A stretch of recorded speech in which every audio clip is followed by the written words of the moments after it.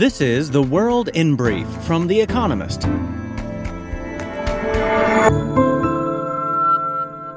Our top stories. Russia's strikes on Ukrainian infrastructure caused mass blackouts and obliged officials to remove 3 nuclear power plants from the national grid as a precautionary measure. The western city of Lviv was left, quote, without light and had, quote, interruptions to its water supply, according to its mayor. Rockets killed 3 people in Kyiv, the capital. Meanwhile, Moldova, which borders Ukraine to the east, also experienced a, quote, massive outage that left over half the country without power, according to its government. A, quote, substantial majority of Federal Reserve policymakers said it would be appropriate to slow the pace of monetary tightening, according to minutes released on Wednesday from their meeting earlier this month. Investors foresee interest rates rising by 0.5 percentage point when America's central bank meets in December, following 4 consecutive 3/4-point increases. Leaders from the Democratic Republic of Congo, Rwanda, and several other African countries agreed to a ceasefire starting on Friday in eastern Congo, following a spate of attacks by the M23 rebel group. Troops from Kenya, Uganda, and elsewhere in East Africa will enforce the deal. Congo accuses Rwanda of supporting M23 and recently expelled the Rwandan ambassador. Georgia's Supreme Court reinstated a ban on abortion at about 6 weeks gestation, before many women even know that they are pregnant. 13 states have outlawed the procedure in nearly all instances since Roe v. Wade was overturned. And yet, Americans are not particularly keen on such restrictions. Abortion rights supporters won several victories at the midterms. Judges from Britain's Supreme Court ruled that Scotland's devolved parliament cannot pass a law calling for a referendum on independence without the approval of Britain's government. Scotland's First Minister, Nicola Sturgeon, argues that the result of a referendum in 2014 in which Scots rejected independence is out of date, but the government in Westminster does not want another vote. International tourism will reach 65% of pre-pandemic levels by the end of 2022, according to the World Tourism Organization, a UN agency. The lifting of COVID-19 restrictions led to a holiday boom this year, with over double the number of foreign trips between January and September compared with the same period in 2021. A gloomy global economic outlook may yet weaken the industry's recovery.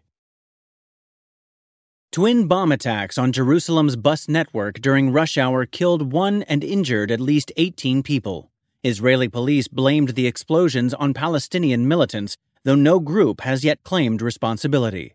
The blasts, which are the first bomb attacks on Israeli civilians since 2016, according to local police, follow months of heightened Israeli-Palestinian tensions. And fact of the day, $63 billion. The amount that firms have raised from IPOs on Chinese exchanges this year, compared with $21 billion in New York. Owing to the Thanksgiving holiday, the next audio edition of The World in Brief will be published on Friday morning, U.S. Eastern Time. Until then, please check the Espresso or Economist apps for the latest news. And now here's a deeper look at the day ahead. South Korea's economic quagmire. When the Bank of Korea's Monetary Policy Committee meets on Thursday, Ri Chang-yong, its governor, is expected to raise its interest rate above the current level of 3%. Failure to keep up with America's Federal Reserve, which hiked rates to 3.75% on November 2nd, could trigger capital flight from South Korea, further weakening the won. But increasing rates also carries risks. Bond markets have been in turmoil for almost 2 months since the governor of Gangwon province refused to pay back creditors who bought bonds issued to fund the construction of Legoland, an amusement park. A U-turn from the Gangwon government and a liquidity injection into the corporate bond market did little to calm investors. With personal debt levels high, the central bank is under pressure to keep rates steady to avoid defaults and fend off a recession. Mr. Ri has warned of growing signs of stress. He may be talking about himself as much as the economy. Opening Donald Trump's Mar-a-Lago documents. Since August, Donald Trump has sought to thwart a government probe into classified documents that the FBI seized from his home in Florida. The former president's lawyers had early success in persuading a district court judge to restrict investigators' access to the documents and appoint an independent reviewer, known as a special master, to screen them for material protected by executive privilege. But on appeal, the case has trended against Mr. Trump, following a hearing on Tuesday at the 11th Circuit Court of Appeals, where judges were skeptical that courts should interfere with the executive branch's ongoing investigation in a criminal matter. The skirmishing seems likely to end in the Justice Department's favor. A ruling giving investigators access to the documents could come at any time after Thanksgiving. Last week, Merrick Garland, the Attorney General, named Jack Smith as special counsel to take on both the Mar-a-Lago documents and Mr. Trump's role in the January 6th insurrection. A quick ruling could sweep a major obstacle from Mr. Smith's path. The EU squabbles over an energy price cap. Another month, another packaged agenda for EU energy ministers as they meet on Thursday. A warm autumn has offered some respite from dizzying wholesale energy prices, but policymakers are already bracing for a difficult 2023. The main topic of discussion is a cap on the price of gas used to generate electricity, proposed by the European Commission on Tuesday. Opponents, notably gas-dependent Germany, fear that such a cap may lend suppliers to reduce shipments to Europe, thus intensifying the energy crisis. But advocates of a cap are not thrilled with the Commission's proposal either.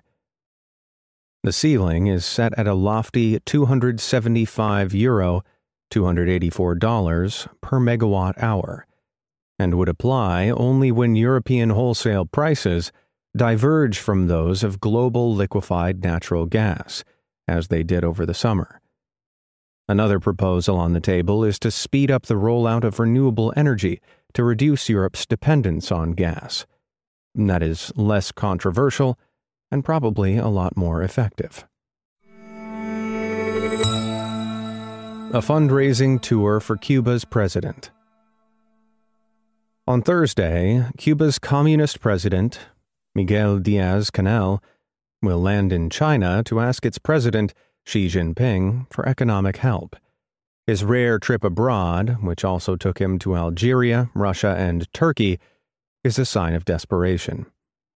The gradual deterioration of Cuba's economy under 6 decades of dictatorship has been exacerbated by tighter American sanctions during Donald Trump's administration, the pandemic, and now inflation.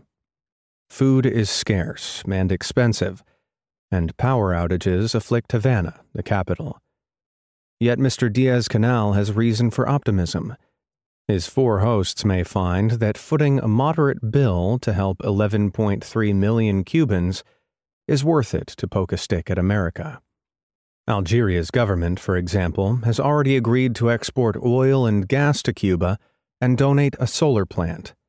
China may also consider restructuring or even forgiving Cuban debt, and could offer technical assistance in energy and farming. But despite such relief, until the Communist Party loosens its grip, Cuba will be forced to depend on its allies.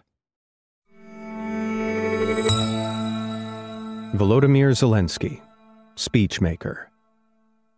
After Russia's invasion, the speeches of Volodymyr Zelensky, Ukraine's president, were beamed to parliaments, award ceremonies, and front pages around the world.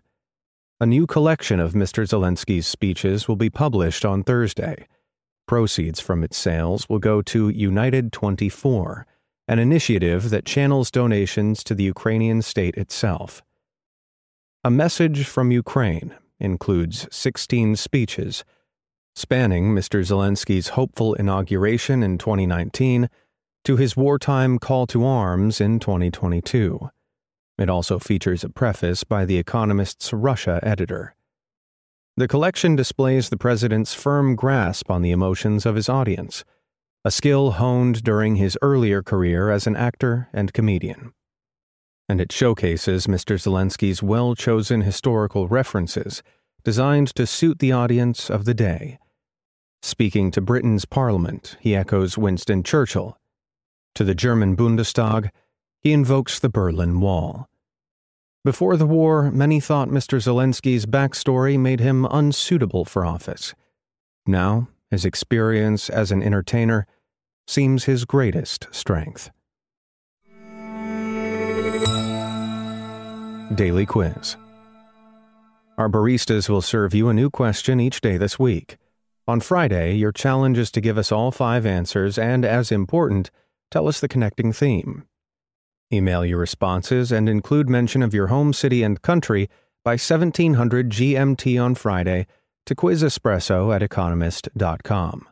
We'll pick randomly from those with the right answers and crown one winner per continent on Saturday. Thursday. Which children's toy was named after the 26th President of America? Wednesday. Which marsupial featured as a ferocious Warner Brothers cartoon character? Finally, here's the quote of the day from Georges Clemenceau, who died on this day in 1929. War is a series of catastrophes that results in a victory. That's the world in brief from The Economist, available 3 times every day of the week. You can also hear interviews and analysis from our journalists, including our current affairs podcast, The Intelligence, on your podcast app. And subscribers to The Economist have access to each week's full edition in audio. Just download the Economist app to start listening.